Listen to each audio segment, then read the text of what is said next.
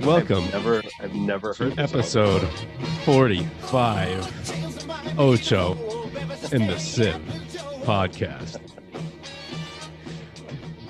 You never heard this? No, and I know the singer too. He's a pretty famous Italian singer from.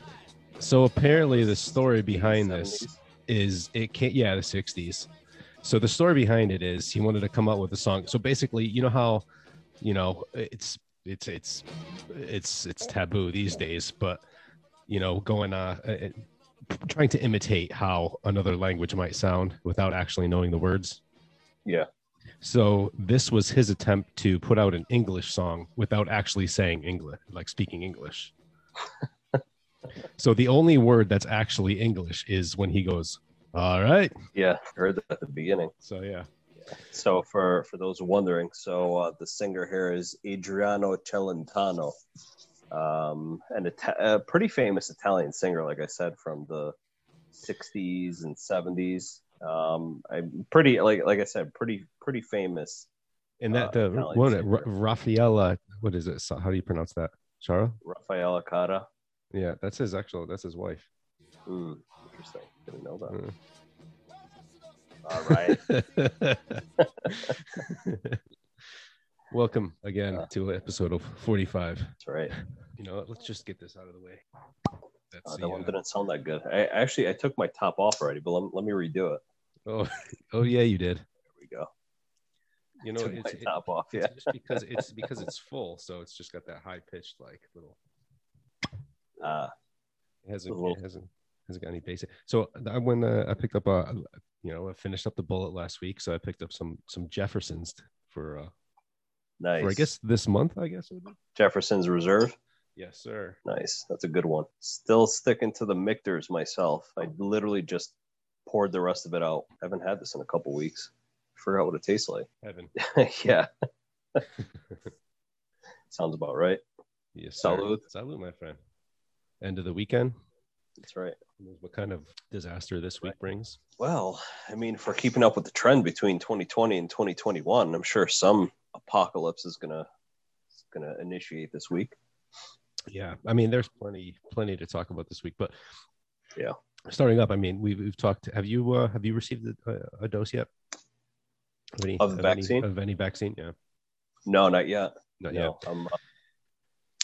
No, here in Connecticut, they're finally opening it up, all 16 and over, starting April 1st, actually. This isn't something that I was planning on talking about until earlier today, and it just kind of hit me in the head like a ton of bricks, because we've talked about this time and time again, and it's just basically people that are getting their facts from social media. Facebook University is one that we like to joke about. FU? Yeah, FU.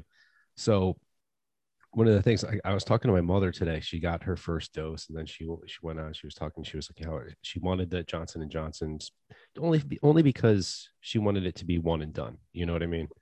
Yep. I get the logic behind it from her perspective, but then she went on and she was talking about other people that she knows, and something that it's funny because I never really heard it come up in conversation before. You brought it up and you talked about it several times, and this is the first time I've heard of anybody bring it up outside of this conversation. Well, I take that back. There was one time I mentioned there was somebody that I had worked with, but it was just this whole idea of somebody that they're not trying to get pregnant right now, but down the road they might want to try to get pregnant, so they're not taking the vaccines for that specific reason, because they don't want it to cause any problems going forward.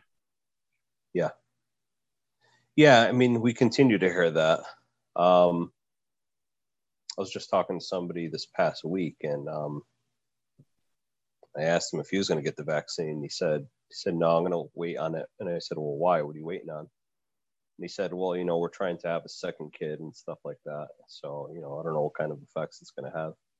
And I didn't have time to really go into my, typical PhD dissertation on the merits of that particular argument. But it's fascinating to me to keep hearing this. And I just had a guy that I'd known years that came to my house on Saturday, to take a look at a small electrical job, just run some electrical wires from my shed to across my yard to the play area where my kids are, because we want to have an outdoor outlet there, if you will, just for to have power in that area. And we were talking about it, and he got both his vaccines. He actually came to my house. He texted me in advance. He's like, listen, I'm just going to warn you. If you're going to be close to me, even if we're outdoors, please wear a mask. He's like, I'm just trying to be safe. Everything. I said, no problem, not a big deal. Sure, absolutely. So he came over. I had my mask on. He had his on. And we kind of talked at length about it. And he's like, I'm trying to convince, friends that we're all about the same and all about the same age group. And I know a lot of the guys that he's talking about. They say, I'm trying to convince them. They're like, no. He's like, I don't need this, blah, blah, blah, all this other stuff. And I said, well, that's how it is. Most guys our age, they think that they're invincible, that nothing is going to happen to them with this. And he said, and he brought up a good point that I never really, I not that I didn't think about it, I just didn't actually express it and kind of say, like, your logic is kind of flawed because, and this is what he said. He said, this is what I don't understand about these guys, is that they're worried about taking a vaccine that has gone through all these clinical trials and has pretty good safety, despite what you hear on the news, all this other stuff. He said, but these are the same guys that drink excessively, they smoke excessively, they snort cocaine, they smoke weed all the time. He's like, so they're putting all sorts of like garbage into their body, yet they're worried about a vaccine. He's like, it just doesn't make any sense to me whatsoever. I was like, hey, you said it better than I could, and I work in this damn field, so. Just like the logic that some people have where they're like, oh, I worry about fertility and all this other stuff. Well, if that's the case, then why are you consuming, packaged foods that contain an ungodly amount of preservatives that have shown to cause issues with fertility and you're using like, hygiene products that contain parabens and other things that really disrupt your endocrine system that have been shown to cause issues with fertility, even issues in fetal development, issues in development in children altogether. So you're not worried about that, but you're worried about some vaccine where some fringe person came up with this idea, this conspiracy theory that it causes fertility issues. It just doesn't make any sense whatsoever. Yeah. And I've seen that a lot lately too. And it's almost like there's this fear of the solution over the problem, which is, it baffles my mind. I mean, you say that there's been, clinical trials, but some people would argue that there hasn't been, it hasn't gone on long enough. And then I'd like to raise the argument. I'm like, well, you inject vaccinations into your newborn, like what, the day after they come out? I mean, a day or two after? Yeah, some vaccines, yeah.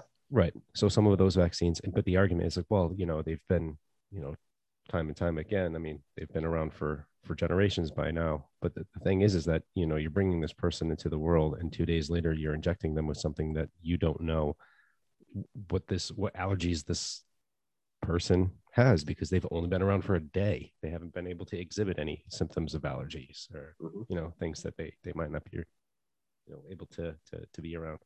But, I mean, to go on to that is just, I recently started watching, I don't know if you've ever seen, Netflix has a series called Drive to Survive. It basically follows, it's like a behind the scenes of like F1, which is largely in Europe. I mean, there's a couple of races that take place over here in North America and South America. And I believe you may have gone to an event in Montreal years ago.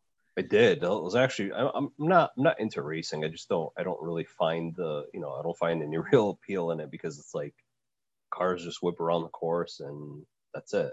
Yeah, I mean, a ridiculous amount of speed. But the fact that you're not typically a fan, that's just further evidence to what I'm about to say. So what I'm starting to see as they go through the different episodes, and this all takes place during the 2020 season, which obviously lockdowns and such with COVID protocols. One thing that I'm starting to notice is that, I feel like Europe in general had gotten off, started to loosen restrictions fairly early on in this whole thing, as we're starting to see it come apart now. Like, we've mentioned several times, like a lot of, like Madison Square Garden, the New York Rangers, they're allowing 20,000, or excuse me, 2,000 fans into the arena. Same thing is with like the Knicks, and there's several other stadiums, and you saw it throughout the NFL season. Some stadiums were having people in there. But granted, it's a 20% capacity, but these are venues that host hundreds of thousands of people. Mhm. And there was quite a bit of them that had people there. And aside from just the races themselves, promotional events, there was just people with masks on, but they were large gatherings, much large. I mean, we didn't even want to have restaurants open here, right? I mean, minimal capacity in a restaurant. These are big events where there's hundreds of people, if not thousands of people, doing the right thing, you'd like to say, in wearing a mask to try to be, proactive in preventing the spread of anything. But it's amazing how, we here as Americans, we want to paint ourselves as like this pillar of freedom and unlimited almost, freedoms. But then you look over there across the pond and it's like, okay, people are kind of cautious, but almost a semblance of life as they knew it. Yeah, I don't know what to make of it, to be quite honest. I don't know if they did the right thing by opening all that up. I mean, the whole thing about wearing a mask, that's a another layer of complexity with all this. The way I think about it is, I mean, think about it as a soldier going into battle. I mean, having a Kevlar vest on is to help protect you from taking a bullet that's going to cause a fatality. And obviously, it doesn't mean you're invincible. It doesn't mean that you go out there and you can take as many bullets to the chest as you desire. It's to prevent that one or two bullets from actually causing severe injury, if you will. But if you keep putting yourself in the line of fire, eventually, that vest isn't going to do anything for you. Same thing with the mask. I mean, you could wear a mask. Everybody in a crowd, and a large crowd of people can wear a mask, and COVID can still spread amongst everybody. Now, will it spread to the same degree as if everybody didn't have a mask on? Probably not. But you're still putting yourself in the way of live fire. So, I mean, I can't really say that them opening everything up early enough like that was a good idea. But I don't know. It's hard to say. But then again, I mean, you look at our numbers were really high. And you can't really say that, our mask mandates and precautions that we took were universal throughout the entire United States. Every state had their own rules and what they did. I mean, look at Florida and Texas. They just kind of said, you know what, fuck you to everything. And they just went about their business with or without masks. And their numbers kind of, went through the roof in certain time periods. So I don't know. It's hard to say if they actually did the right thing or not. So I don't know. Yeah, it's interesting. You brought up Florida. Florida is hosting UFC 261 next month. Are the fighters gonna have to wear a mask? No, full house, man. They're selling out. They sold out. Actually, they sold out in like 4 minutes. I think it was the entire venue. It's not 20% capacity. It's 100% capacity. Wow. Yeah. On the back of the ticket, I guess there's a legal disclaimer that says, basically everything from you could potentially acquire a disease, which might cause respiratory issues up to and including death. I mean, it's a pretty lengthy disclaimer that's on the back. Well, I mean, if you're willing to, I mean, if you're willing to throw yourself into the fire, then there's no reason to have to think that you're going to sue the venue for your own stupidity and putting yourself in harm's way. This doesn't make any sense. If you were fully vaccinated, I'm almost positive a majority of the people going to this event are not going to be vaccinated, but maybe they have had COVID already. So they kind of feel like get it. So they feel like they might have gotten that out of the way, and it's not something that they should be concerned with anymore. Obviously, we'll learn more about that in the years to come. But if you were a vaccinated individual, would you be, and you were and you were a fan of the sport, would you be tempted to go to something like that Me personally, in a vaccinated setting? That's really the argument there, the question that I'm asking. not this early on. I would probably wait. I would probably wait at least 6 months before immersing myself in something like that. Kind of tipping your toe into the water a little bit. I mean, I wouldn't mind, going out to vineyards, going out to a restaurant every now and then, hanging out with friends more. Not to something extremely crowded like that. I probably wouldn't be taking the chance, even being vaccinated. Because the question, and let me just be clear, I agree with you. I would be in the same setting. I'm only asking these questions hypothetical. Just because, I mean, people would argue, what's the sense in getting a vaccine if we can't return to life as normal? Or Yeah, you yourself, why would you introduce something foreign into your body if it's supposed to, be like, you just use the analogy of a Kevlar vest and going into war. Why would you take the vaccine? Yeah, why bother if it's not going to help you get back to normal? Well, it will eventually help us get back to normal, but it's not like you flick a switch for a light and it's on or off. That's not how it works. That's not how these things work. So the whole for the point, individual? No, not really. I mean, the whole point of the vaccine is like I've said on multiple episodes in the past, is it's to prime your immune system to understand how to attack the pathogen very specifically, to minimize the amount of collateral damage that occurs to the rest of your body from the inflammatory response when the pathogen is presented to the immune system. That's the whole point of it. It doesn't make you bulletproof. It doesn't mean that that the virus looks at you and says, "Oh, you got your vaccine.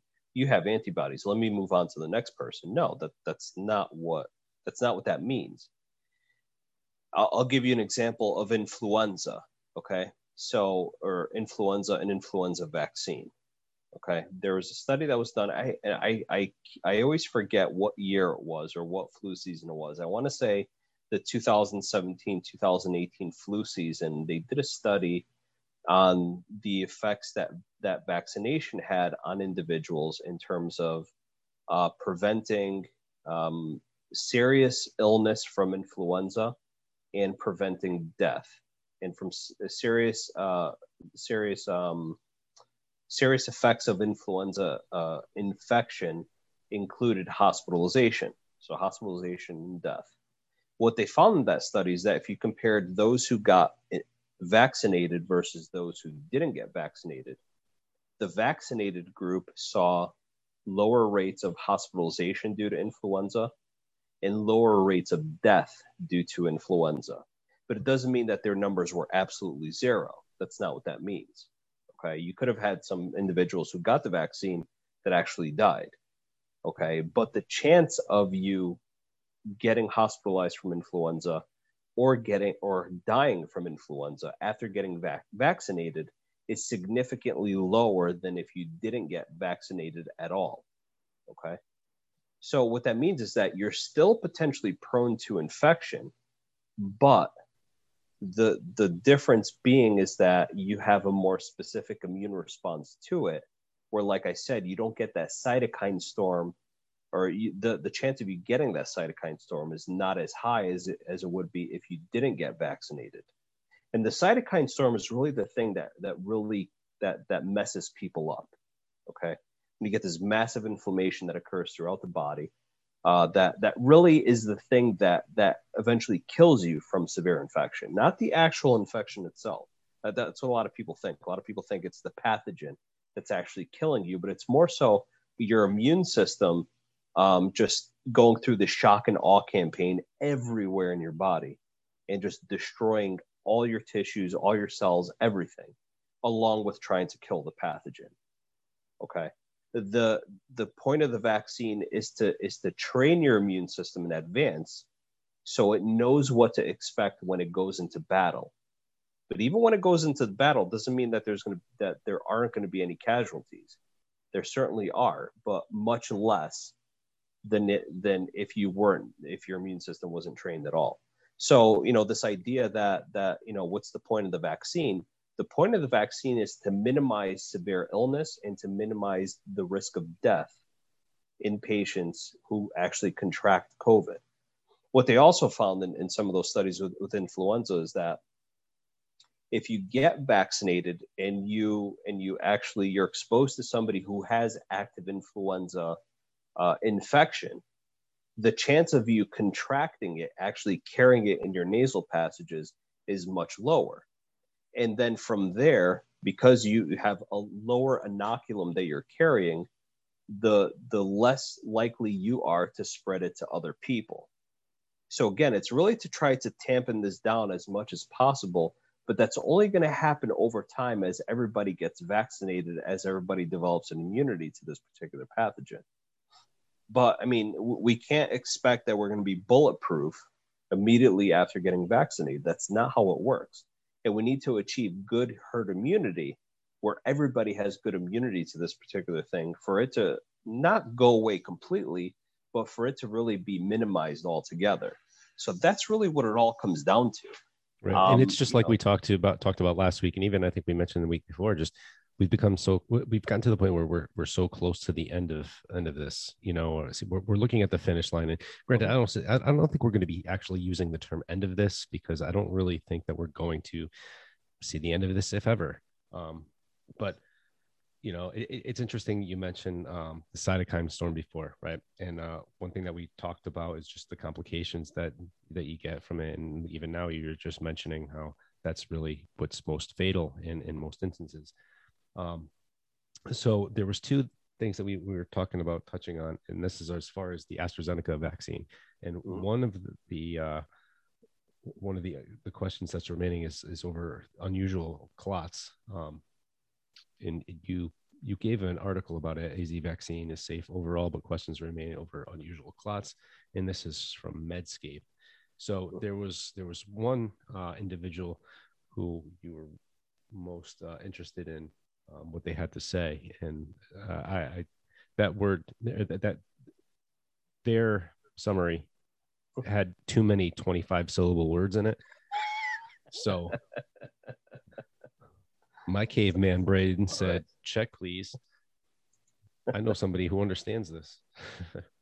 So now, which phrase are you talking about? Are you talking about disseminated intravascular coagulation, sure, or cerebral vascular or cerebral sinus?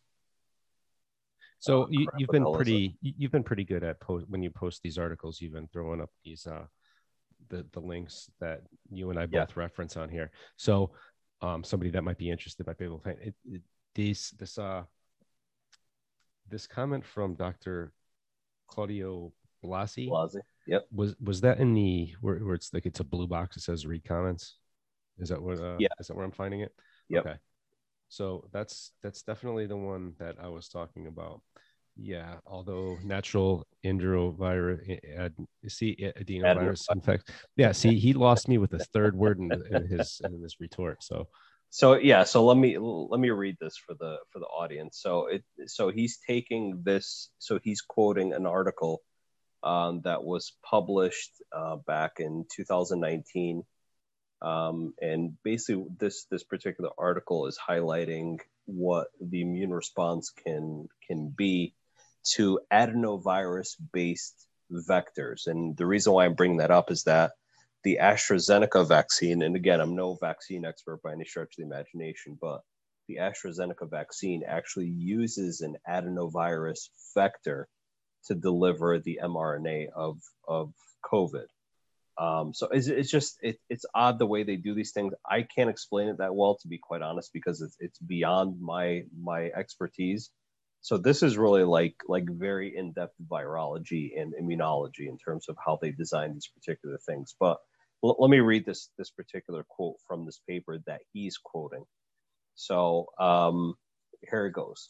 Although natural adenovirus infections in humans rarely cause severe pathology, intravenous injection of high doses of adenovirus-based vectors triggers rapid activation of the innate immune system, leading to cytokine storm syndrome, disseminated intravascular coagulation, thrombocytopenia, and hepatotoxicity, which individually or in combination may cause morbidity and mortality. So basically, what this particular article is saying is that adenoviruses, which they're relatively common human viruses, they can cause the common cold, they can cause all sorts of other upper respiratory tract type of infections. They may even cause certain types of gastrointestinal infections as well, but they're pretty mild. They don't cause death or anything. They're not severe. They don't cause severe illness. Let's put it that way, generally speaking. But what this article is suggesting is that there's quite a bit of well-known history behind this, where if you take these viruses and you inject a very high number of them directly into the bloodstream, then it could set off. It can activate your pre-existing immunity, or it can trigger your immune system that's already within your genetics, if you will, your pre-existing immune system, that can lead to things like cytokine storm, which is something that we've heard a lot about when it comes to COVID. Cytokine storm it can happen with any type of severe infection. It can even happen without infections. It can happen just with some really bad inflammatory syndrome. It can happen with severe burns. It can happen with trauma. It can happen with a lot of different things. So a cytokine storm is basically massive inflammation that occurs within the body. I'm not going to get into the details because it's not really that important to really tease out the details of it, but it can cause cytokine storm syndrome. It can cause disseminated intravascular coagulation. Disseminated intravascular coagulation is almost like the end stages of severe infections that people encounter within hospitals. Now, severe infections are the main reason why disseminated intravascular coagulation occur, but it could also be due to trauma, it could be due to severe burn. So you kind of see a pattern of where these things occur. Disseminated intravascular coagulation is a very interesting phenomenon where all your platelets kind of clump together and they cause blood clots throughout your body, especially in small vessels that send blood to all your vital organs within your body, including your liver, your heart, your lung, your brains, your kidneys, so on and so forth. You kind of get the point. But at the same time, it's causing clotting. But because all these platelets are clotting together, they're not acting individually to try to prevent bleeding. So people can actually clot and bleed at the same time. It's very, very strange. And it's basically just a complete dysregulation of your clotting cascade within your body. And a lot of it is really due to massive inflammation that occurs throughout the body. Thrombocytopenia, that's kind of like that's a function of disseminated intravascular coagulation. It basically just means your platelet count has dropped from normal range to a very low abnormal number, which means that you're at risk for bleeding. And hepatotoxicity, which is basically just indicates that these particular viruses are toxic to your liver. They could kill your liver off. So basically what they're saying is that when you get adenovirus and you introduce it directly into the bloodstream in very high numbers, it can cause all these severe problems, which are similar to what people had seen with the AstraZeneca vaccine in Europe so far, which kind of raised a bunch of red flags to date. So that's really where all of this is stemming from. So does that make sense? It does. In fact, it's something that we kind of talked about before the first vaccine was approved. And I think I might have asked you if these vaccines are tricking the body into thinking that they have the virus, then is it possible that there's going to be a response that's going to be similar to what the body would produce if it was an actual infection? And one of the things that I asked you about was the cytokine storm. And if, after the vaccination, my question at the time was if you had received the vaccination, if your body was producing a response that was similar to what it would be giving off if it was an actual infection. If it was possible that could be something that came of it. And I guess the question has been kind of answered now. I think it's something that we didn't really see with Moderna or Pfizer. So I'm curious. I mean, we talked minimally, just, you know, because there was a whole thing about stem cells or something like that, fetal something that Yeah, was this is produced. yeah, Is yeah, it no. possibly because it's manufactured differently that we're seeing this more prevalently in an AstraZeneca rather than, you know, before we even go down that road? I mean, there was this other article that was basically, it was talking about data not being current, or Mhm. there was something a little amiss when it came to the data that was released with the findings. Yeah, and that ended up being something different in terms of so the National Institutes of Allergy and Infectious Diseases, or the NIAID, put out a statement stating that the data that AstraZeneca had given them for vaccine efficacy seemed to be a little old, so they wanted more current data. And so AstraZeneca, I did see something pop up on Seeking Alpha this past week, that AstraZeneca did end up submitting more recent information. And again, this is kind of a separate issue from the whole adenovirus vector coagulopathy thing that's been occurring in Europe. Um, this is more of an issue of actual numbers showing efficacy versus adverse reactions that occurred. So it's kind of its own separate thing. And they if I remember correctly, if the efficacy numbers were actually a little lower with the newer numbers than what AstraZeneca had originally submitted to the NIAID for review. But getting back to the whole thing that you're talking about, so we didn't see these types of reactions occur as much with Moderna or with the Pfizer vaccines. What you have to understand is that those vaccines were the COVID mRNA for the spike protein, and that mRNA was formulated in a vaccine, that allowed it to be delivered intramuscularly via a vaccine, where the mRNA could be taken up by our own native cells directly. Now, what the difference between those and the AstraZeneca vaccine is that the AstraZeneca vaccine is actually using another virus, okay, with the COVID genetics spliced into it to try to deliver those genes to your cells, so your cells can start producing these, we'll say, the spike protein on COVID, kind of like the Moderna or Pfizer vaccines do. It's just the adenovirus vector it's acting as like a delivery system, if you will, for the blueprint for the spike protein, for the mRNA spike protein for COVID. So it's just a different delivery method. But the problem is that the delivery method is probably the thing that's causing all these problems, or at least that's what the theory is. Why all these red flags went up in Europe after these cases that occurred. So that's the issue that's being talked about right now. Yeah, there was one part of the article that I read that stood out to me that it made me kind of chuckle, because when I came across it, I thought back, I was like, you know what, this is something that we're not even really talking about as far as people that are taking the vaccine, because we want everybody to take the vaccine. And the issue is people having these adverse reactions in the clotting. It could be due to several things: smoking, drinking, and they even put out oral contraceptives. Mhm. So now I don't know statistically, you know, the people that might have had these adverse reactions in this clotting. I don't know if it's been something that's more towards male or female. I did see that it was typically, like, I think under 50 was actually most likely to receive these receive, like it's a gift, to get these adverse reactions.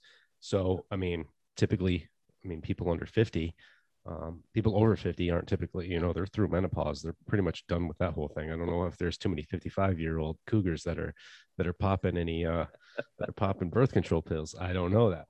Yeah. But I mean, that's something that can be taken into consideration. And the funny thing is I say that I chuckled when I read this, and it's because, you know, all the conversations that I've had with anybody that says that they don't want to take it. And you made a great point of it before in saying that people don't want to take the vaccine, but meanwhile they're shoving preservatives into their body.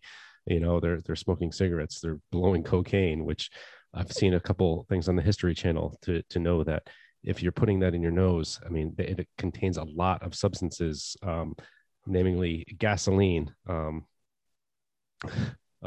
baby formula, laxatives. I mean, these are things that people are putting in their nostrils, but they don't have a problem with that. But the thing is, you know, this vaccine is a bad thing, but they don't want to talk about, you know, their own health or lack thereof health choices. So I think you made a great point before. Yeah. But it's funny because in conversations that you've had with people that might have been nervous about taking the vaccine, have they even mentioned, well, you know, to own like their own like personal vices, right? Just like, you Oh know, no, nobody has. Not right, one person that I've talked to right. I want to has take this mentioned anything like vaccine, that. but you know what? Quitting smoking is hard, and I think it might have a reaction because of that, Yeah. or because I like to have a couple drinks on the weekend, and you know, or whatever. Like, there's no personal ownership because of other lifestyle choices. It's just that this vaccine, if it causes a problem, it has nothing to do with your own negligence, if you will, of taking care of your own body. Yeah. Yeah. It's pretty fascinating. And it's funny you mentioned the What's things. funny is I talk about negligent, being negligent to your body as I'm sipping on a bourbon. That's Yeah, funny. exactly. Funny part. Exactly.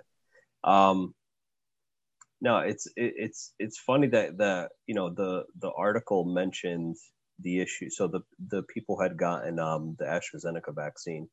They were talking about the majority of them with the bad reactions that occurred in terms like the disseminated intravascular coagulation or the let me get the name correctly, the cerebral venous sinus thrombosis. I actually had to look that up to see exactly what that meant. So basically what that is that the large veins in your brain that drain blood away from your brain and down your jugular veins and return that blood to your heart to get pumped back to your lungs to get oxygenated again, goes back to the heart and then pumped out through the aorta to the rest of the body. Those veins seem to whatever reason clot off when it came to this particular vaccine. Now it's interesting that as far as I know, there were 18 cases that occurred of either disseminated intravascular coagulation or cerebral venous sinus thrombosis that occurred, and 9 of them were fatal. The majority of those people were female. So now it's interesting, like in that article that we read, it mentioned things like smoking and oral contraceptive use. In women greater than the age of 35, if they take oral contraceptives or if they smoke both separately, they're at increased risk for blood clots anywhere in their body. If they do both and they're both over the age of even larger risk of developing blood clots. So those are two separate risk factors that when combined together almost work synergistically to cause even higher rates of blood clots in women um, than if they didn't do any of those altogether. So you know you have to wonder. So in Europe, generally speaking, people smoke more than we do here in the United States. So you have to wonder how many of those women were also on oral contraceptives and were smokers. I don't know. We don't have those numbers, but it'd be interesting to see that. And then I read a little more into it, and I read some of the comments, and there are a couple people who had analyzed some of the numbers and said that the rates of either disseminated intravascular coagulation or cerebral venous sinus thrombosis, the rates in those patients who got the AstraZeneca vaccine were no different from what they saw in the general population at any other time. So it seems like there's really no difference in rates.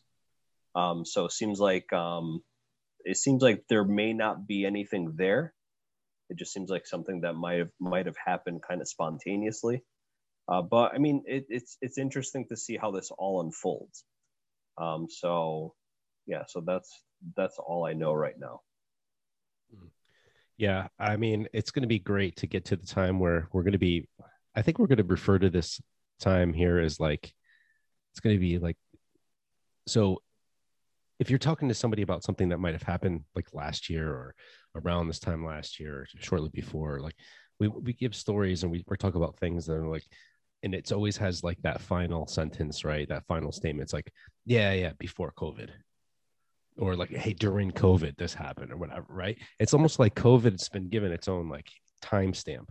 Yeah. So do you think we're going to start referring to this as BC? This is going to be the new BC before COVID? Well, lately both my sons have been really into dinosaurs, so I've been learning about the Triassic, the Jurassic, and the Cretaceous period. So I think this is going to be the The COVID COVID-acious period. period. Yeah, COVID. Yeah. COVID-acious period.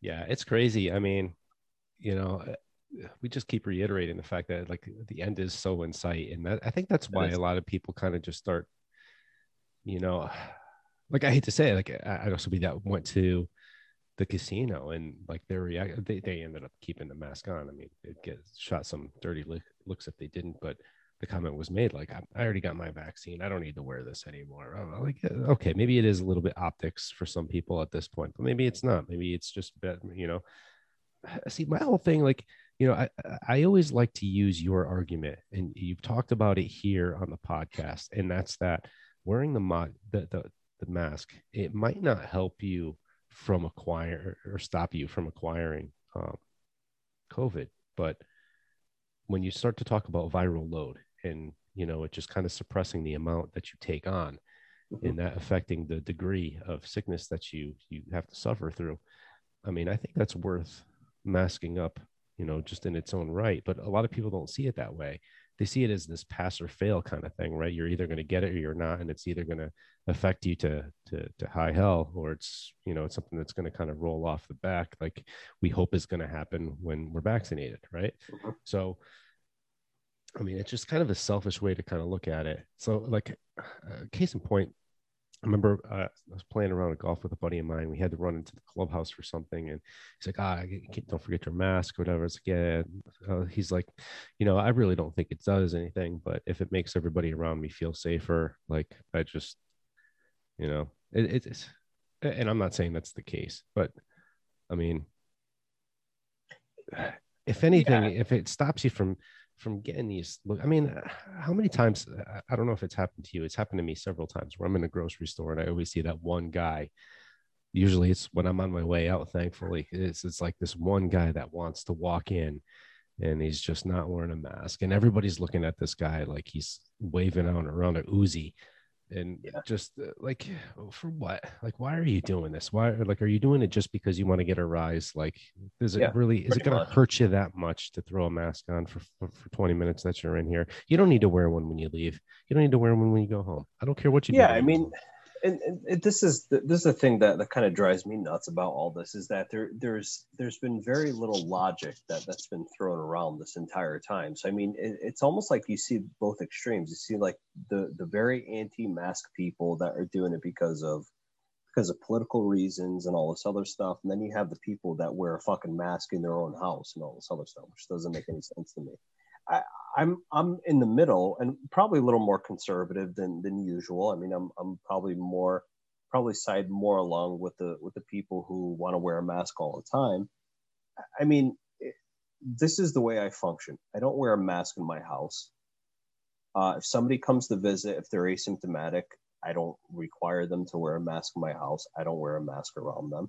If it's a stranger that I don't know and they come to the door, they come in for something to do work in the house, sure, we'll wear masks and all that other stuff. If I go out to the store, if I go out in public in a building, I will wear a mask. As soon as I leave, I take my mask off. I don't wear it, to the car. Um, because it's all about how much virus you're exposed to. You're only exposed to virus if you're around other people, and especially those that are symptomatic. But if everybody's wearing a mask, your risk is very, very low. So I don't let it take over my life, but at the same time, I'm still taking precautions in places where I'm going to be putting myself in harm's way, kind of like the soldier in battle.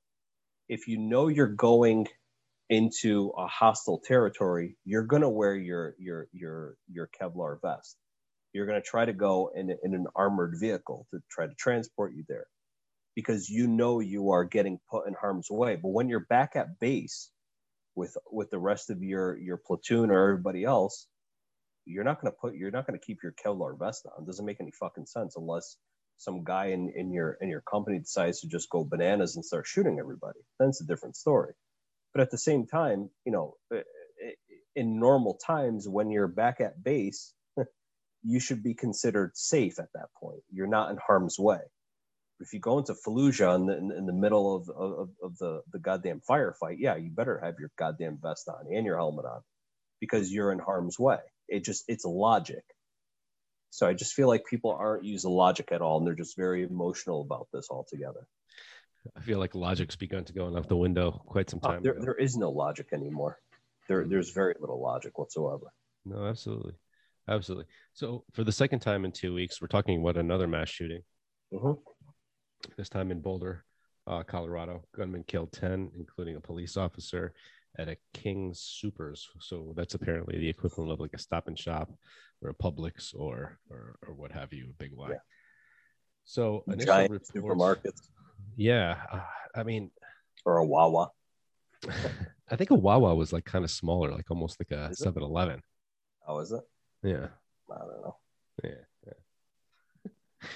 But it's sad to see something like this happen again, and right off the rip, before we have a chance to even mourn the first person, bury them already, it becomes politicized.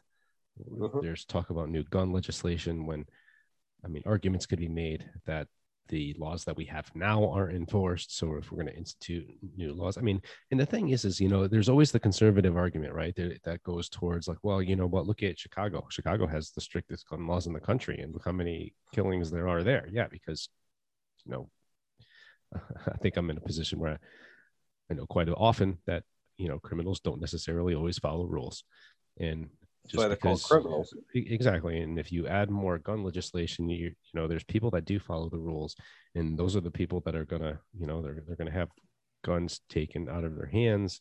And I understand that people sometimes feel unsafe when there's guns around, but good people with guns is a much better asset to have against somebody that's just armed with a cell phone and it's going to call 911 when somebody is shooting up a grocery store. Mm-hmm. Great. And I don't get it. There's a lot that came out of this, obviously. Initial reports, and including there was a reporter with the USA Today. Her name, did you see this story? Enlighten me. So her name is Hamal Javeri. I could be wrong. Oh, yeah. I heard something about that. Go ahead. So that's the thing. These people that work for these news outlets, are you able to see this? Mm-hmm. So these people that work for these news outlets, they jump on their Twitter because, the news cycle is 24/7 and they want to be the ones that broke the news. And apparently she had some tweets about how these mass shootings, it's always an angry white person. And the initial reports were that it was a white person, mm-hmm. And you saw the video, this guy, he's getting walked out. He's got blood dripping down his leg.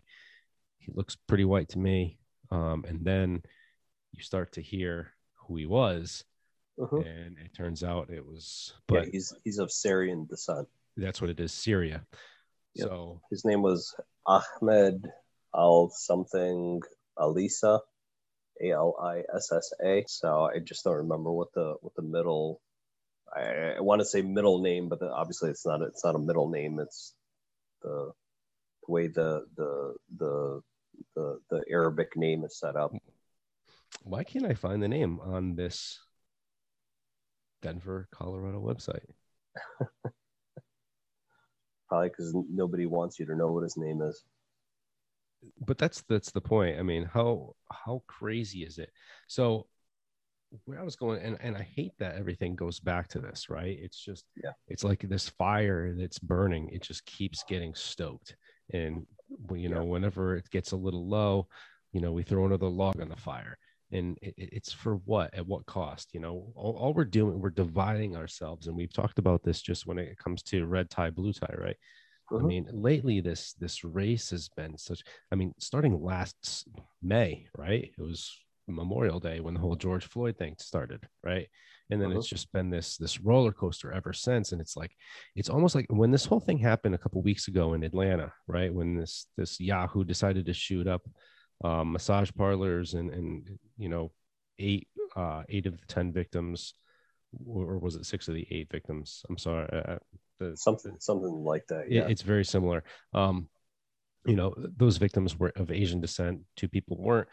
Um, and like it was almost like the media wanted it to be a hate crime. They wanted it to be Oh, completely still, because, like, this guy, it's and still I'm not going.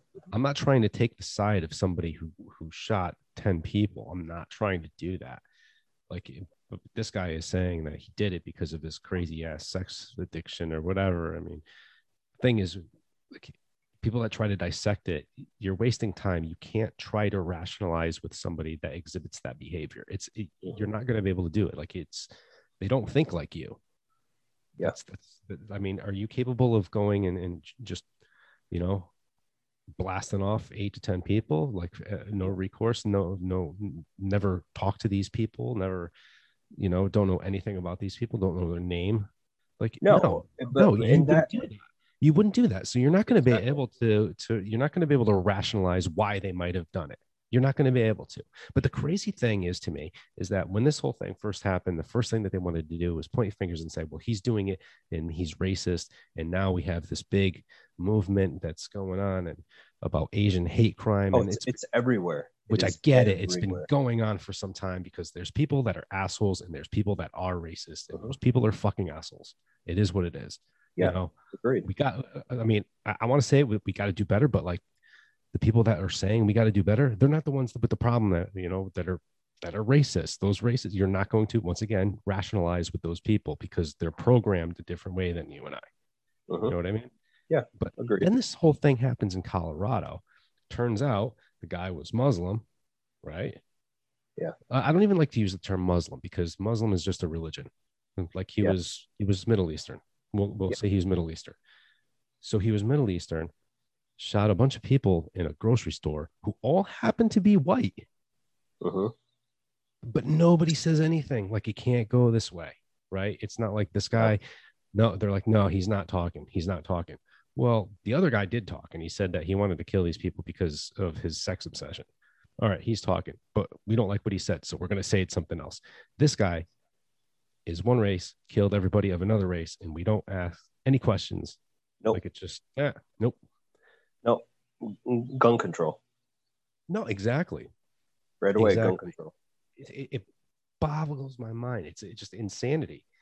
Because we're And at a nobody point asks in that society. question. It's crazy. Because we're at a point in society where people are longing for our government to come in and say guns are bad. Guns need to be taken away from everybody. Okay, because guns are bad. Period. No questions asked. Guns are bad. Guns are the primary reason why people go out and kill other people. In that when it's done, it's usually white people that do that and go out and kill people in mass. Okay. Um, there's a specific agenda there. There's an agenda to try to criminalize uh, white people in general. Okay, and to take guns away from everybody. That's what it's all coming down to. There's no logic anymore behind any of this rationale. Zero logic whatsoever. It's constantly, oh, the AR-15, the AR-15. The AR-15 is a weapon of war, and so on and so forth. I would remind people that here in the state of Connecticut, okay, where we have some of the strictest gun laws in the nation, I can't go out and buy an AR-15 because it looks quote unquote scary. Okay, it looks scary. An AR-15 is a 223 caliber. And for people who don't understand calibers of rifles or any of that other stuff, a 223 means that it's 0.223 inches, meaning that it's just under a quarter of an inch in terms of the diameter of the bullet.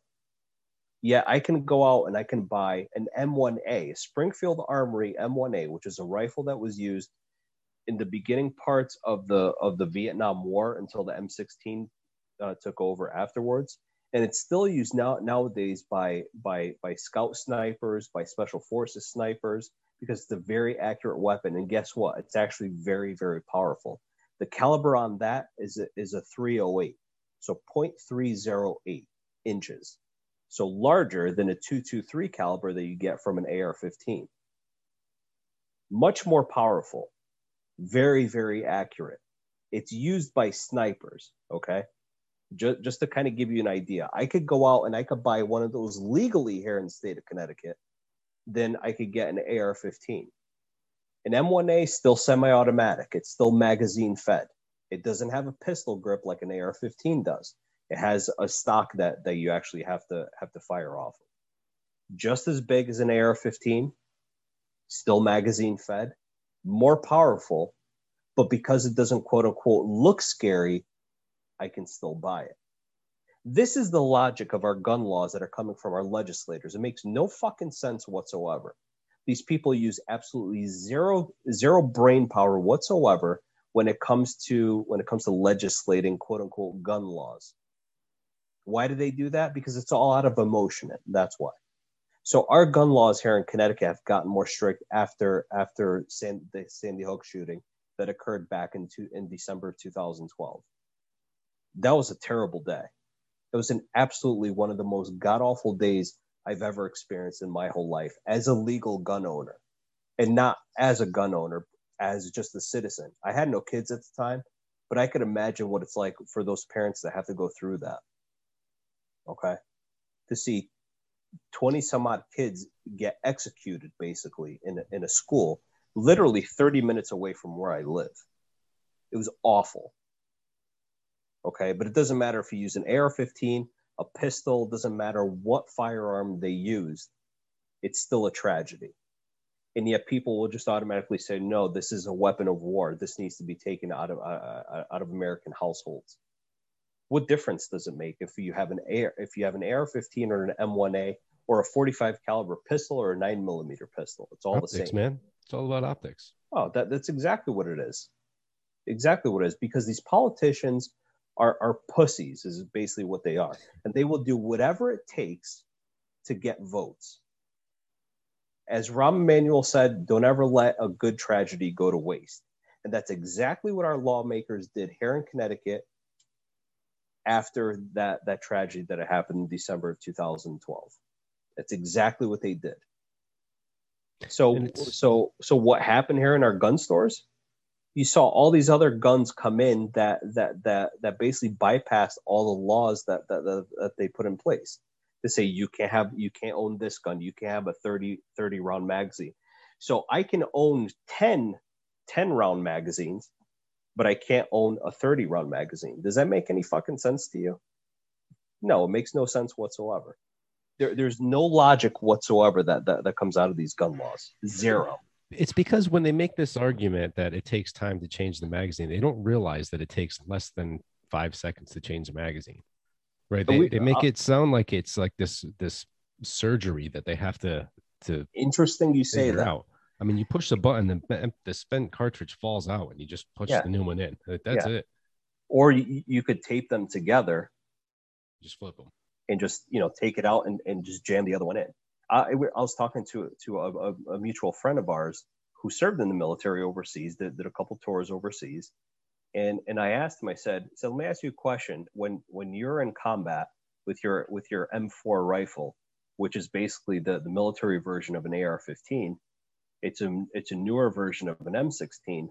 How long does it take you to change out a magazine? He said I could do it in about 2 seconds. And 2 seconds seems like it's really fast, but it's actually an eternity when you're in battle. He said I could change it out very quickly and rack another round as quickly as you could possibly imagine. So to say, while they're changing out magazines, it's not like they're loading black powder into the rifle like we did 250 years ago. Right. That's not how it works. You could change out a magazine very, very quickly. In a pistol, in a rifle, anything. It's just there's no logic whatsoever. It's all about emotion. It's all about ensuring that you don't let that good tragedy go to waste. That's Right. what it And, all comes down you to. know, and we're seeing with this, so there's another article that you shared with me. So apparently the U.S. Supreme Court on Wednesday is going to hear oral arguments in Coniglia versus Strom. It's a case that's going to have sweeping consequences for policing, due process, and mental health, with the Biden administration and attorneys from the attorney generals from 9 states urging the high court to uphold warrantless gun confiscation. So what's interesting about this article, it goes on to give an example of husband and wife married for 22 years, I think it said something similar to that. So apparently they were having an argument, as couples do, have a little squabble. He took off, came back home. Next time they started arguing again.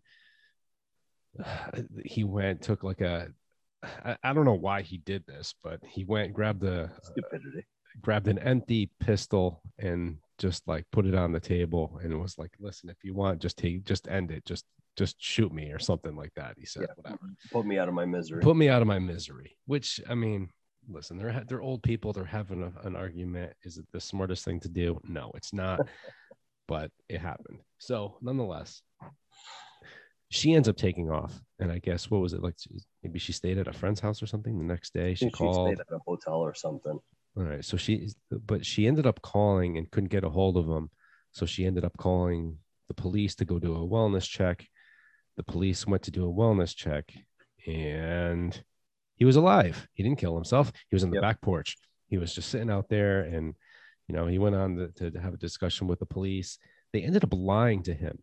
They had him go into, regardless, even though he didn't say anything about harming himself or harming anyone else, the police still they talked him into going and getting checked out at a hospital, just, you know, having his brain examined, you know.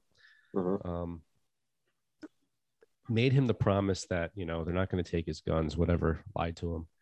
He comes back, they took his guns. So they basically they confiscated him without due process, basically said that he was unfit to have them. See, this is the problem, and we've talked about this in a couple episodes. I mean, granted, not on this subject as far as, you know, gun control, but we have talked about due process in other forms of, you know, basically removing people from political power, for example. That's one example where, you know, people are often tried in the court of public opinion before they even make it to a stand, and that's dangerous in itself. You know, I mean, the media likes to run wild. You know, they got to sell papers. I get it.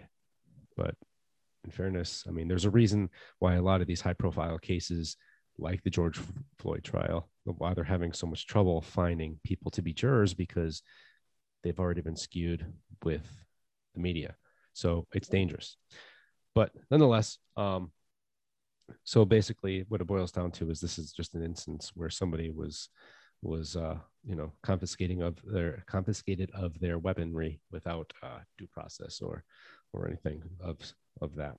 But this is just one example that you see coming forward after a week after everything happened in Colorado. Yeah, and it's all knee-jerk reaction to something that occurred that is, I mean, I hate to say it, but these are all isolated incidents. They're not related. If there's one thing that really relates all these that nobody wants to address, that especially our politicians do not want to address, is the issue with mental illness. Okay.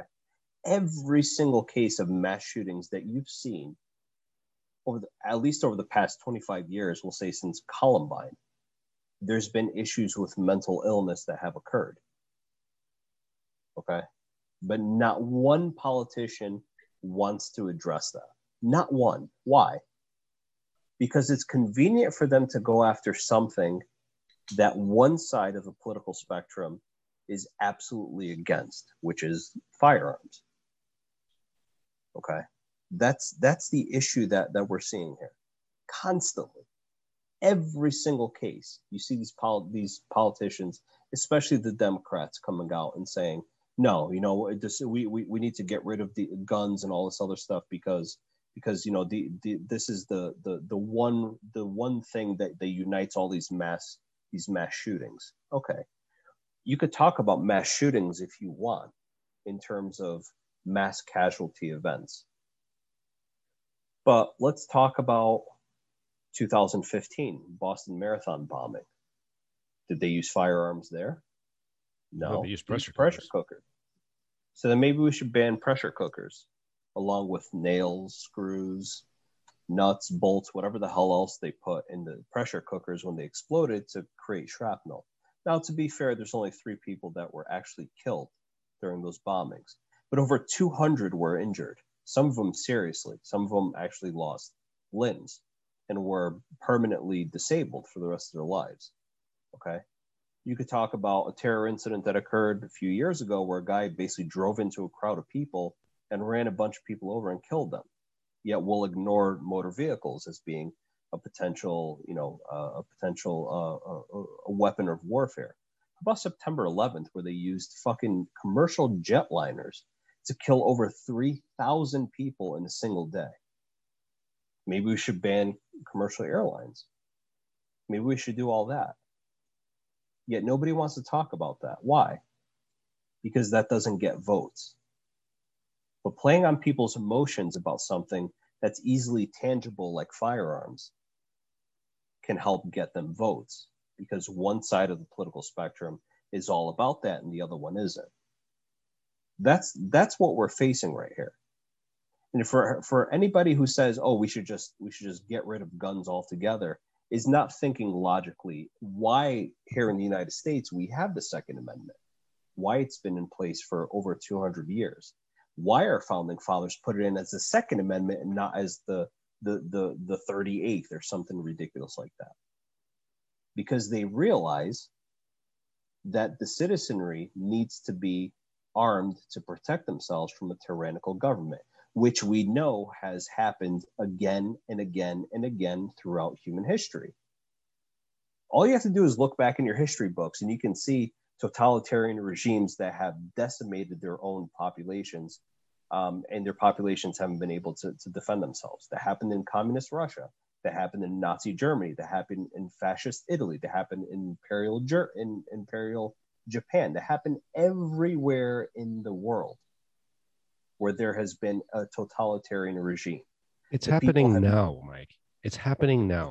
It's happening in Myanmar right now. Exactly. Right. Just today alone, there were 91 people that were killed by security forces because of an uprising that has occurred there.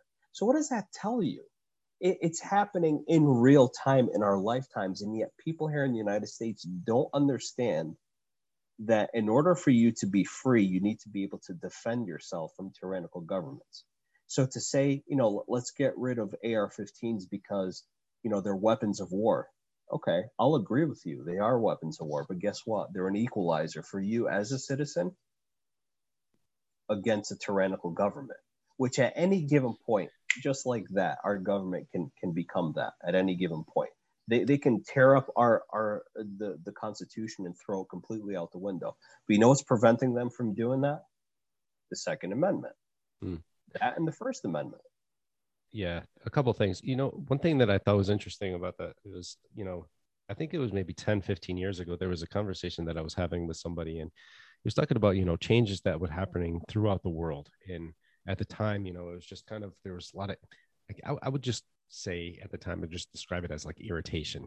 Some people, like one party would have towards another, like different injustices that we might see or whatever. And I can't remember exactly what the topic was that we were talking about, but I remember vividly one thing that he had said was, until this country takes to the streets, there's not going to be change like that. Mm-hmm. And we went on to say, I don't see this country as being one that could do it. Fast forward 10, 15 years later, it's a country that is constantly taking it to the streets. I mean, we're seeing as far as civil rights movements and stuff, but we also saw it with, this handful of people that, we want to continually throw under the bus and call all sorts of names. But when we had the insurrection in the Capitol, there was people that were pretty pissed off, and they stormed the fucking capital of the United States. Mm-hmm. We are seeing it. So it's not to say that down the road, we're going to see something. I mean, the point that I'm making is that, we look at these other countries like Myanmar, right? Who's having this big uprising now where their citizens are being killed. They're not able to defend themselves. They're not able to defend themselves. And I hope to God that this never happens here. But who's to say that it can't? Exactly. I agree. And people can't lose sight of that. And unfortunately, we live in a time in this country where people are extremely, extremely comfortable, too comfortable, I would say. They haven't been through enough bullshit to really have them understand how bad the world can really be. I think the last time that actually happened to this country was probably during World War II. I think where shit got real. Right. Okay? But, like this country, like they haven't faced what they faced back then. Right. Mm-hmm. But at the same token, there's a lot of tension between citizen and government. Yeah. Agree. More than I've ever seen in my lifetime. Yep. And that's the thing. Like we've talked on this, like we're heading, if we keep the course that we're on, we're dialing this thing in for a civil war. Oh, without a doubt. Right. Without a doubt. I'm surprised that we're not there right now, to be honest. Some restraint. Oh, there's a lot of restraint. Yeah. Thank God. I quite frankly, I think there's a lot of restraint on behalf of the government. I think the government knows that we have a very, very well-armed citizenry. Very well-armed, more so than any other country on the face of the earth. I think we have more guns in this country than we actually have citizens. Well, don't forget, military has family that's not in the military. Yeah. And what people have to understand, people are like, oh, well, we have the strongest military on the face of the earth. We do. But numbers-wise, we're maybe, 1 million strong when it comes to our military. We have, 100 million citizens, give or take, that actually own firearms. So you have 100 to 1 ratio there. And I would guarantee the majority of people actually serving in the military would probably side with the side of the citizens as opposed to the federal government. So, you have to thank the Second Amendment for curbing the government and keeping the government at bay and not overreaching more than they actually are. But the government is pushing their limits. I'll tell you that much right now. Yeah, case in point, you were seeing in the insurrection, there's different militias that now they're saying we're in cahoots with one another to orchestrate. Mm-hmm. Wouldn't doubt it. Yeah. It's a scary thing that when you see that, and I don't know, I'm baffled by all this to be quite honest, and I see where people get concerned, and the easy knee-jerk reaction is take the tool away from the person committing this heinous act, because that's the easiest thing to do, but it's not the logical solution. The logical solution is, why are these people doing these things? And if you look at all that, if you ask that question with all these cases, the common answer is mental health issues. Yet nobody wants to address that.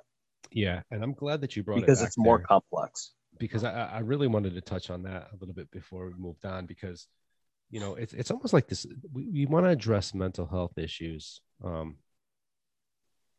Almost like, how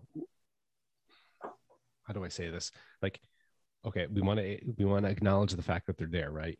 Until something happens where it would be a prime example to look and say, hey, told you we got some issues here.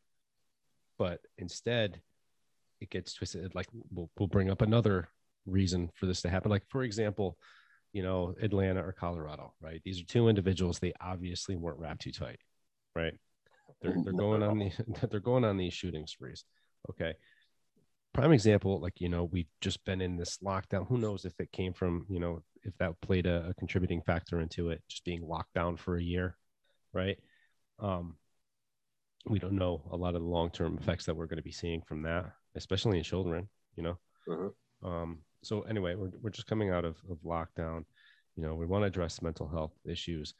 things like this happen, and the first thing that we're doing is we're pointing to the tool that was used to cause the destruction. Yeah. You know, we don't get to the root of the problem. You know, I laughed at her at the time. Who was that mystical woman that was running for president? Mystical? Yeah, she was like, she wrote books about being, she was like she was kind of like a hippie kind of chick. Marianne Williams, is that her name? Oh, I think, yeah. Yep. Isn't she running like as a Democrat or something like that? She was running as a Democrat, but the funny Didn't she have thing like a high pitched voice or something like that? Was she I like a don't really, yodeler? maybe she was. But the reason I'm bringing her up in this is because I remember watching one of the first debates, and everybody's kind of going back and forth. It was just like, you know, we're talking about, well, this is the problem for this, and this is the problem for that, you know, and everybody's pointing the fingers. And then when it got to her, she was talking about, you know, because I think the topic was like a nationalized healthcare, right? And they were talking about, you know, single payer systems and all this other nonsense. But when it got to her, she's like, well, why aren't we paying attention to the reason why we need to have these plans in place to begin with? We're serving our citizens food that's genetically modified. And, Mm-hmm. you know, she ran down this laundry list, and that was the first time that any of the candidates on stage actually got an applause. And, you know, the reason I mention this because, you know, it's like one of those root of the problem kind of scenarios where sometimes we just need to get down to brass tacks and figure out what is causing these issues. You know, what is causing people to get shot? Well, it's not the guns that are causing people to get shot. That's the tool, right? It's like, you know, if somebody's building a house and you take away their nail gun, well, they still got to build the house. So what are they going to do? They're going to get the hammer, right? So there's another tool to do the job. What is making these thoughts come about? Why are they thinking that this is the solution to whatever's going on inside their head? Why is Exactly. it, you know, we're seeing these issues, and these are the mass shooters. Okay. Thank God we don't see these as often as we see suicides, right? Because that's another byproduct of mental health. Yeah. You know, never mind just, you know, and that's, we only talk about suicides or when they're successful. Never mind the countless unsuccessful suicides every day. Never mind the countless people that are going to be there that are being hospitalized every day, that aren't receiving the treatment that they need, that are sleeping underneath bridges because we can't provide housing for these people. But, you know, we got to send money away for Native American language studies. Yeah. Like, where are our priorities here? You know, it's like when I remember when Trump was coming into office, he mentioned it. He had brought it up, and I was like, good. I'm glad to see that mental health is kind of getting some press. You said? When Trump was first coming into office, he was addressing it, and he was addressing that in the opioid crisis. Yeah. And then both of those things fell off the table, and nobody talked about it. And that's another thing. You talk about the opioid process. I mean, or the opioid crisis and all that other stuff, which obviously was a big problem before COVID hit. It still is, and it's kind of, you know, it's fallen by the wayside because COVID's taken over when it comes to health issues altogether. But it's still a major problem. But you have to ask yourself, how does an individual get to that point where they overdose on heroin laced with fentanyl? How does that happen? Okay. It's like somebody wakes up. Why are they getting the heroin laced with fentanyl? Exactly. Yeah. It's not like somebody just wakes up one day, is like, you know what, I'm gonna fucking shoot up some heroin today. It just seems like a nice sunny day to do it and just get fucked up and see how it feels. That's not how that works. Okay. That's not what happens. The reason why people get hooked on drugs, whether it's cocaine, whether it's heroin, whether it's crystal meth, whether it's God knows what, it's because they are self-medicating for something that they can't explain, an illness that they have that they can't explain. It's not physical pain. It's not some physical ailment. It's something going on in their head that they need to, that they basically need to turn off. They need to numb themselves to the idea that they're going through this mental anguish, whether it's depression, whether it's anxiety, whether it's PTSD. whether it's bipolar disorder, schizophrenia, God knows what it is.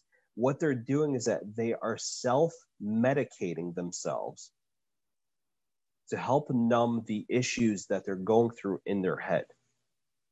That's the common theme with all this. Same thing with alcoholism, same thing with smoking, same thing with gambling, same thing with sex addiction, or even pornography. Addiction to pornography. Okay, these are all ways that these people are self-medicating themselves to try to increase their dopamine levels in their brain, the feel-good hormone, if you will, because there's something that is making them feel like shit, mentally speaking. That's the problem. Same thing with homelessness. Like, people think homelessness is, oh, I can't afford housing. No, that's not what it is. Because if you're of sound mind and spirit, if you can't afford a housing, what you do is you get out of your current housing situation and you go for some sort of government assistance to try to get you into lower income housing. That's the logical way to go about it, not to go fucking live under a bridge in a tent. Right. That makes there's no logic there whatsoever. There's very little thinking that occurs with that. It's just, I'm just going to go do it because that's the right thing to do. No, that doesn't make any fucking sense. If you're somebody who is thinking correctly and you can't afford your housing, you go to more affordable housing. You don't just decide to roam the streets aimlessly. There's a guy here in town who's homeless that's literally roaming the town aimlessly. You look at him, he hasn't showered literally in weeks. He's got a long beard. He's got long hair. He's completely disheveled. He's roaming aimlessly up and down the street. That's not somebody of sound mind and spirit. That's not somebody who's saying, you know what, I need to get up in the morning and go to work. I gotta pay my bills, or I gotta go shopping because I'm low on milk. His thought process is completely all over the place. That's the classical case of severe mental illness that is preventing somebody from performing normally, if you will, in society. That's what all of these things have to deal with: drug addiction, homelessness, people who commit these heinous murders, mass shootings, people who fucking mutilate animals. These are all classic definitions of mental illness. And when it comes to mass shootings and the issues that people are seeing with gun deaths in this country, when it comes to stuff like that, if you don't address the root cause, they're just going to use a different tool, whether you like it or not. They're going to use cars, they're going to use airlines, they're going to use pressure cookers, they're going to use all sorts of other shit to fucking kill people. Because the consistent problem is still there. The root cause of the problem is still there, which is mental health issues. Every single case of a mass shooting has been because of mental health issues. Hasn't been somebody like myself who has a full-time job, that has a family, that cares about his kids and all that other stuff. So, you know what? I'm going to wake up one day, I'm going to go fucking shoot up a school because it seems like a good idea. No, there's no logic to that whatsoever. Zero. And yet people want to blame the tool as opposed to the root cause of the problem. That's the issue that I have with it. I agree with you. I don't. You haven't said one thing that didn't make sense. I mean, yeah, kind of a side observation. It's not funny, at all. But isn't it something laughable, that, like, maybe? No, it's not even that. Like, so if you go into a city, I mean, here I live in Meriden, Connecticut. There's larger. I wouldn't call it a city, but it's more urban, I think, in a lot of parts of it. But there's, who knows, man, they probably go off to, a nice suburban area after they get done panhandling, and that just pays their electric bill. But it seems like every highway has somebody, panhandling for money. And they get lost in the sauce, right? You don't really know who. It's just like, this is the one that's here today. But I remember growing up in the small town that I did, Naugatuck, Connecticut. I remember there was a homeless man that lived there, and everybody knew who he was. because it was just the one. Everybody knew who the one homeless guy was, and it's kind of, Yep. when you're telling this story, it makes me think that he might be similar to what we had. Like everybody knows who this one homeless guy is that lives in your town, because let's face it, there's not that large of a homeless population there. Yeah. Yeah, and the homeless situation is getting worse. You go into any major city. I mean, like I used to go to Philadelphia all the time for work, and there's like literally seems like a homeless person every 10 feet. Yeah. It's But I crazy. think over the past year, it's just going to get worse because, people have lost their jobs. People don't really have the means to make it. And then, there's some people that they might have had, mental illnesses that they were kind of able to keep in check through their insurance and taking medication. And Mhm. now that's gone. And now they're off their meds. Now they're roaming the streets, and Yeah, it's terrible. It's terrible.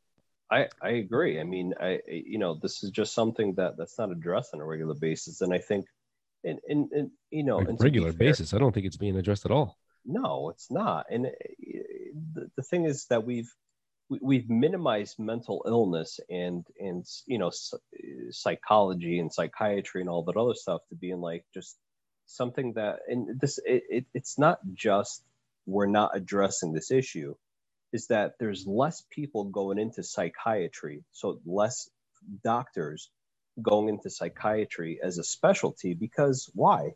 It doesn't pay. It doesn't pay as well as like a gastroenterologist. If a psychiatrist is making $200,000 a year, and that may seem like a lot, but in the world of medicine, that's really not much. That it's actually the lower end of the pay grade when it comes to physicians, licensed and practicing physicians. That's a lower grade of what people get paid compared to, say, like, a cardiothoracic transplant surgeon that's making, $750,000 a year, maybe if not more, maybe a million a year, or eclipsing a million a year. It's a totally different ballgame. Like, what if you're a medical student and you're going through this? Why would you want to go into something like psychiatry if it's not going to pay as much as, say, like being a gastroenterologist and you're making $400,000 or $500,000 a year? Why would you do that? But why are those guys making more than a psychiatrist? Because they can bill the insurance for procedures. They get reimbursed better. A psychiatrist, you talk to somebody for an hour, you're not going to get reimbursed that well. So why the hell are you going to keep doing it? Because our society doesn't put a lot of emphasis on the importance of psychiatric issues. I mean, Right. myself, even as somebody who's stating this now, when I was going through pharmacy school, it's like, oh, all the psychiatry stuff is a bunch of bullshit. It's all a state of mind. But as I learned, as I went through, and as I started practicing, I see people with coming into the ICU with liver failure from drinking too much, from chronic liver failure due to chronic alcoholism. You see the root problem with all these people is anxiety, depression, PTSD, bipolar disorder, schizophrenia, like I mentioned before. There's a reason why they are alcoholics, why they're going to liver failure, because they have a mental health issue that they are self-medicating for. And yet, as a society, we don't address these things as being important enough from a health issue. So unless we address these psychiatric issues, these chronic mental health disorders, until we address them to their fullest extent, we're going to have things like mass casualty events from people trying to kill other people. We're going to still have drunk driving. We're still going to have people dying of cigarette smoking. We're still going to have people gambling their life savings away. We're still going to have all of that. None of that's going to go away. It's only going to get worse until we actually address mental health issues. Right. And the statement I was making, when we went off on this rocket ship of a tangent, is that, it's that we want to talk about mental health and we want to address it as being a problem, and until it's time to actually put up and do it. Yeah, agreed. I mean, why don't we have more care going into a lot of these veterans coming back from overseas where they're watching their friends blow up, Yeah, literally, yeah, literally. I agree. And then when they come back, we accept them, just kind of, all right, go be a teacher again. Yeah, and it's probably a little better now than what it was, after World War II or even the Vietnam War. There was nothing for these people. Zero. Yeah, I had a conversation with a coworker when he got back from overseas when he was younger. He was required to go for a certain amount of hours. Whatever I didn't ask him. We didn't discuss what he needed to go to seek therapy for, but it was required that he went. And he told me how he was going, right? And I guess the therapist, like he's like, we were just going and we're just staring at each other. And then it ended. He's like, all right. In his mind, he's like, all right, there's 1 hour out of the way. Went again, sat there, and like the last 5 minutes, he's like, the therapist said to him, he's like, hey, just so you know, you haven't done any time with me yet. So what are you talking about? This is the end of my second hour. He said, no, we're only counting the hours that you actually put work in. So you could come here every day if you want and not say a word. I'm not counting it. And he went on to say, like, he actually, you know, when he finally started opening up to him, you know, he found it beneficial. He got something out of it. And to this day, like, they'll fire emails back and forth every once in a while just to check in with each other. But that's the thing with therapy, is that you're only going to get what you put into it. Unless you allow yourself to be vulnerable and, you know, put yourself out there and really trust that, you know, you have to tell this person what you went through in order for it to work. Yeah. That's the hard part, you know. It is what it is. I mean, you know, I know your dad was in Vietnam. My grandfather was in World War II. My grandfather was, so this is my maternal grandfather. He fought for Italy in World War II, and he was captured by the Americans in Sicily when the Americans invaded Sicily back, or when the Italians invaded Palermo back in the early 1940s. And he was captured. He came out of the bunker, waved the white flag. Nobody even fired a shot at each other.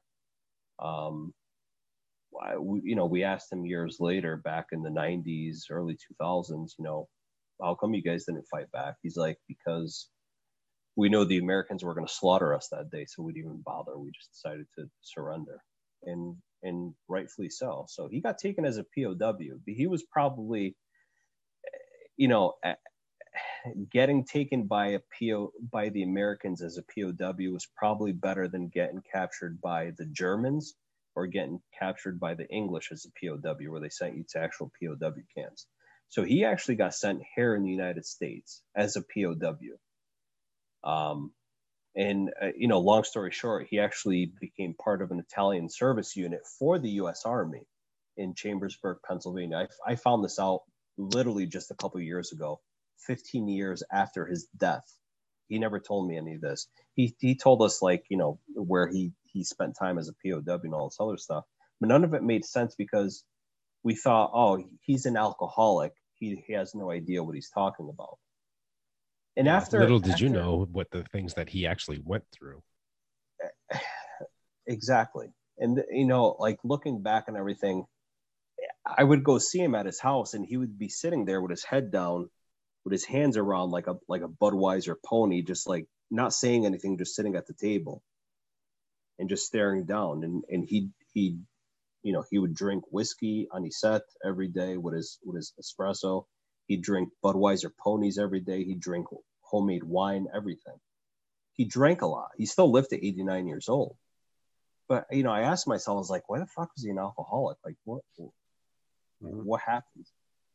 But it didn't dawn on me that he fought through World War II. He was a POW in a foreign country that he knew nothing about. And even as a POW, as part of an Italian service unit, and if anybody doesn't know what that is, I didn't know what the hell it is up until a few years ago. These are basically Italian soldiers who fought for Mussolini, that were captured by American forces, that were basically told, if you denounce what Mussolini is doing with his war effort in Italy, and you defect to the American side, we'll make you part of the U.S. Army. So he was actually part of the U.S. Army toward the tail end of World War II in the European theater. And you guys you're not necessarily POWs. You have more freedom than POWs. We will pay you for the work that you do. You will have time for weekend leave and all this other stuff. You can have visitors at the camp and all this other stuff. So you're more than a POW. You're actually working for us. So basically, they pledged allegiance to the U.S. Army. And even as that, it was still traumatizing enough to make him an alcoholic later in life. So you have to wonder about the people who actually were captured as POWs, those who were captured by the Germans or the Japanese as Americans were in POW camps, and the shit that they had to go through. Right. Or, you know, people our age who were in the Middle East that did, you know, tours of duty, saw their friends shot and killed, or they got shot and killed, or bombs blew up near them constantly. I mean, what do you think these people go through? You don't just flick a switch and you get back to society once you get back. There's a lot of shit that you go through. So what do you think is going to happen to people? If you don't address mental health issues, these problems are going to occur consistently over and over and over again within society. Of course. And of course, we keep sending them over there. We keep sending our kids over there. Yeah. So what are we going to get back? You're gonna get back nothing but people that are completely damaged mentally. Yeah. Completely damaged. Yeah.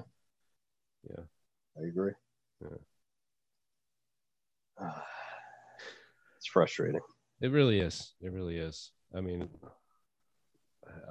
I'm looking at these last two subjects, how to segue into them. So, you know, we go from talking about mental health, and actually, I mean, it is a good segue because, you know, we talk about the trauma that you would face going into war at an older age. Could you imagine the trauma being brought to a foreign country by your parents, attempting to cross the border, and then being a child and being taken from your family, and now you're put in a detention camps? Like, no, so the argument is always going to, I'm saying always, but I keep hearing this whole thing. So with the border crisis that's going on right now under the Biden administration, I keep hearing people say, you know, this is the exact same thing that Trump had going on. And you were saying the whole putting children in cages thing. And this, that. I didn't think it was cool then. I don't think it's cool now. Mm-hmm. And my reason for it is, you know, a lot of people think they're like, you know what, they're here illegally, you know, they should have their kids taken from them. You got to have them separated. You know, they're children, and then they have to be adults and this and that. Listen, these people are coming from places where they don't have access to world news like we have here. They don't know what's being said. They don't know that this guy is saying, hey, don't come right now. They don't know that people are saying that they're going to build a wall. All they're hearing in those countries, in their villages, is there's opportunity if you go to America. That's all they're hearing. And they're going. Right. And they're coming in droves, and they're all showing up. And what's happening is these kids are without their parents, and they're fucking kids, man. And it's overflowing. I mean, how come it took so long for journalists to get access to be able to report on these places? Yeah. And it's not just, you know, conservative news sources that don't have access to something like this. It's pretty much all journalists that have had no access whatsoever. And to the credit of NBC News, when they started showing their, like, they said it. They just went right out and said it. They said, we have finally been granted access, although limited, to see what's going on. Mm-hmm. So, like, they weren't allowed to talk to the people that were there, but they could see what the you know, what the facilities looked like and so forth. Yeah. But it's crazy that this thing is still going on. It is I mean, how is it going to lighten up though? Right? I mean, yes. As of March 24th, more than 5,100 children, a record number, were in U.S. Customs and Border Protection custody, staying in unsuitable jail-like facilities, often for longer than the 72-hour legal limit. Uh-huh. Another 11,900 children were in custody of the Department of Health and Human Services. So this is 17,000 children, 17,000 children that are displaced from their parents. If you don't see a problem in this, I mean, like, I don't have kids, And this is what I always thought it was kind of crazy hearing people that had kids that would talk like this. And I don't know, maybe you disagree with me. Maybe you see things a different way, even as a parent. But I would see these figures and be like, how is anybody okay with this many children, regardless of the administration, being taken from the parents? I mean, you have kids. Could you imagine? Like, you went someplace looking for opportunity, right? Say your family didn't come over here. Am I guessing right in saying that your grandfather being taken as the POW and everything, that story, it led to him planting the seed here in America? Oh yeah, oh yeah. I So, mean, like 20 some odd years later, he eventually brought his whole family here because they saw the opportunity that America, afforded him versus his own native land. okay, so these people are hearing the stories. He was he had a different roundabout way about doing it, but these people are hearing the stories of opportunity, and they're coming here because they think like this is it. We're living in squalor here. We have to worry about the cartels. We have to worry about the crime here, and it's terrible. Let's get out of these barrios. Let's get out of there. And they come looking for opportunity, and next thing you know, they're having their kids taken away from them. Like, if you're okay with that, man, you're not part of the team. Like, you're okay with kids being taken from the parents.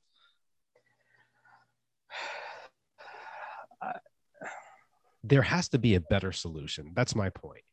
Like, I agree. I agree. The problem is that we've politicized it here, where one political party thinks that we should just open up our borders altogether and just let people come in, you know, without vetting them, without understanding where they're coming from, why they're coming here, and all this other stuff.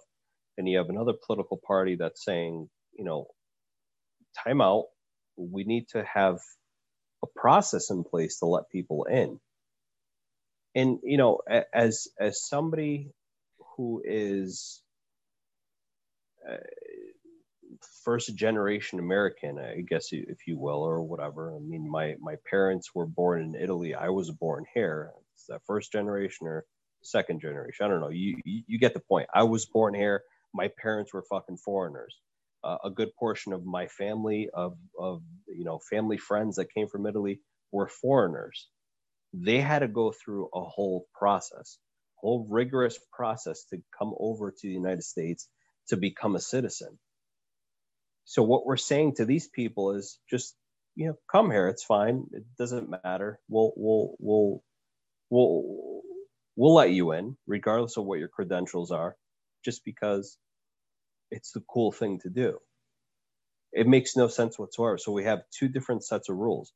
So for migrants coming in from Central and South America, we wash our hands of any responsibility. But anybody coming in from other parts of the world, they have to go through a whole rigorous process. It makes no sense whatsoever. It's ridiculous. But why is this being done? Because of our politicians. That's why. Because they want to give the perception that they care. Realistically, they don't give a shit about anybody but themselves. I agree with you. They don't care who comes in here, as long as they stay in their own gated communities that are protected by, oh, guess what, a wall. As long as no less desirable people penetrate their perimeter, they could give a shit less about the rest of the country. But this is the country that we live in now. We have to have better plans in place. I mean, we can't find this as acceptable. It's not acceptable. It's not acceptable whatsoever. But what we're transmitting to the rest of the world, especially to these people here, is come here. Don't worry about it. We'll take care of you. No, that's not the message that should be driven to these people. The message that should be given to these people is, yes, you can come here if you want. That's fine. But there's a whole process that you have to go through in order to get here legally. I have no problem with foreigners coming to the United States. Like I said, my family's full of foreigners. And why did we come here? Because this is the land of opportunity. It was, and it still is, and it will be for years to come. But there has to be a logical process by the way we go about this. We don't just say, just come here and we'll let you in, because then we end up with disasters like what we've had and it's not just recent. This has been going on for several years. And I think it's finally gotten to a boiling point where now it's like, holy shit, we have a lot of problems going on down at our southern border. We have a lot of people that are trying to get in. And that's fine. The vast majority of Americans are okay with immigrants coming in. Immigrants, whether people want to admit it or not, immigrants are literally what built this country. Okay? You go to most construction sites and you have most immigrants that are working those sites. Here in the Northeast, that's the Italians, the Portuguese, the Polish, Albanians are pretty much the ones that have run the vast majority of construction sites, whether people want to admit it or not. And you know what? They've done a damn good job of it, of doing the work that they did. I can say that because my own family members have been in construction, the vast majority of which have been immigrants. Right. And also don't forget, like the southwestern part of the country. I mean, a lot of migrant workers. I mean, in these farms. I mean, this is why I always kind of shrug when I hear this term, like people thinking like, oh, they're coming over here to take our jobs. They're not taking jobs that you or I would be going after. And if they did, God bless. I mean, it would be great to have, imagine the story that would be.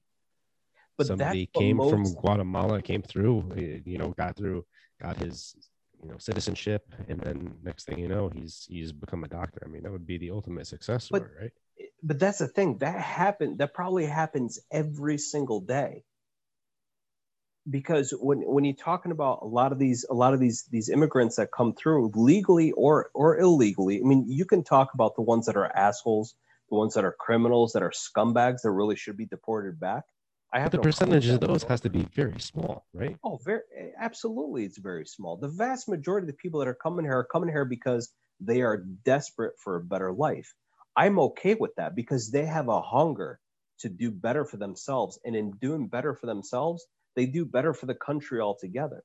I have no problem with that whatsoever. In fact, if it was up to me, for every migrant that would come in that was desperate, that wanted to make a better life for themselves, I'd send back 10 Americans that are assholes that don't want to do shit in this country. If that was up to me. But I'm not a dictator, so I can't do shit like that. I've worked with a lot of illegal immigrants, and I'll tell you what, they are hard fucking workers. They are great people. They work their asses off. Because they've got something to prove. Exactly. Because they see the opportunity and they take it compared to what they came from. I mean, my dad came from Italy. He came with 77 American dollars in his pocket and a chest full of belongings like clothes and other shit like that. That's all he had. He had nothing. The first night he was here, my maternal grandfather, his father-in-law, made steaks on the grill. It wasn't like anything special. My father was like, that was the first time I've ever seen that much steak cooked in my entire life. He said, I've never eaten steak before. He said, and at that point, I was in my early 20s. He said, I was eating steak with both hands, barehanded, just biting them because I'd never seen steak like that. That's a real story from an immigrant. Of course. Being the fact that your family's from Italy, I thought you were going to say he came here with nothing but his chest full of hair. No, I grew up with probably more hair on my chest than my dad did.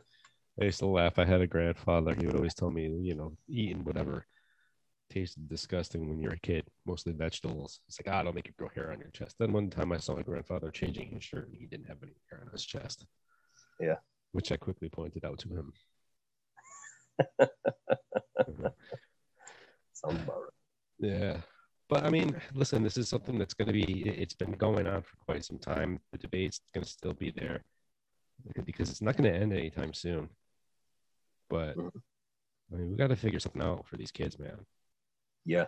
This is going to come we talk about mental health and issues that come from war and from lockdown and from whatever else these kids go through. And then we're going to add on to, 17,000. That number is only going to grow. That's what's in Yeah. there now. Never mind what's been through there already.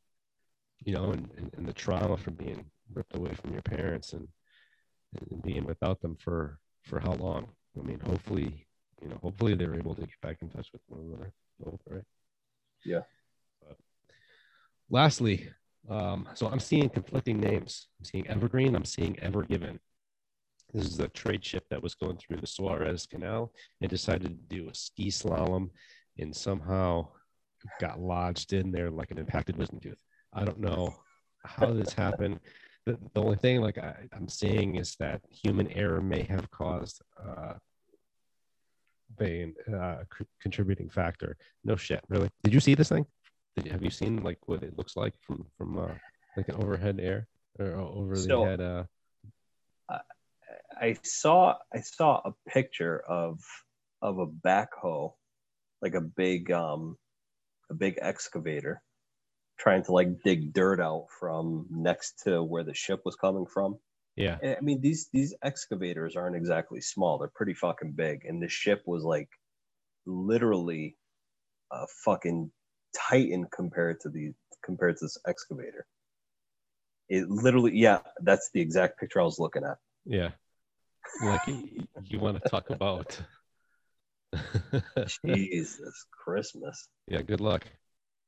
Good luck. You could probably put like 200 of those excavators on that ship.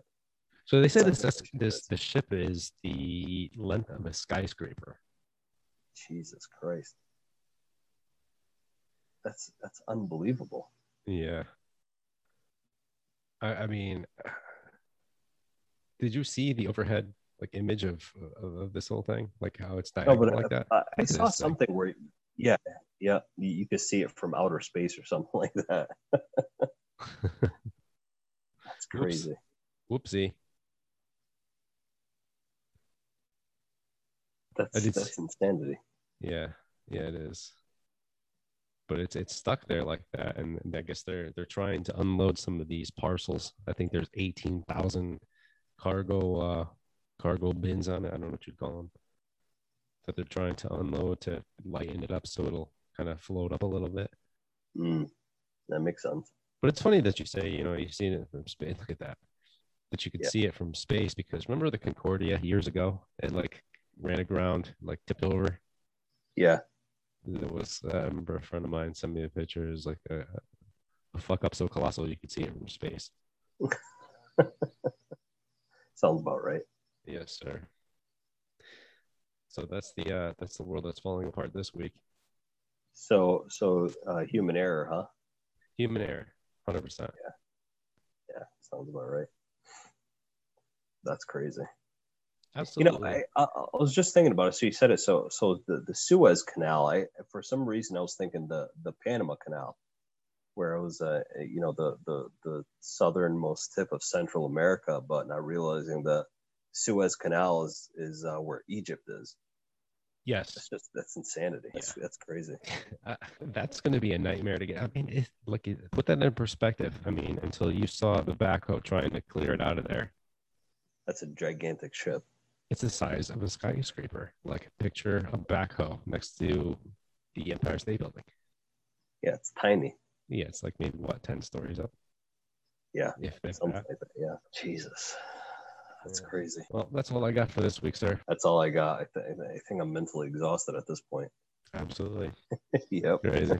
If you so desire, send us an email at ochoandtheciv@yahoo.com. We'd love to hear from you. Absolutely. All right, folks. Peace out. Peace out.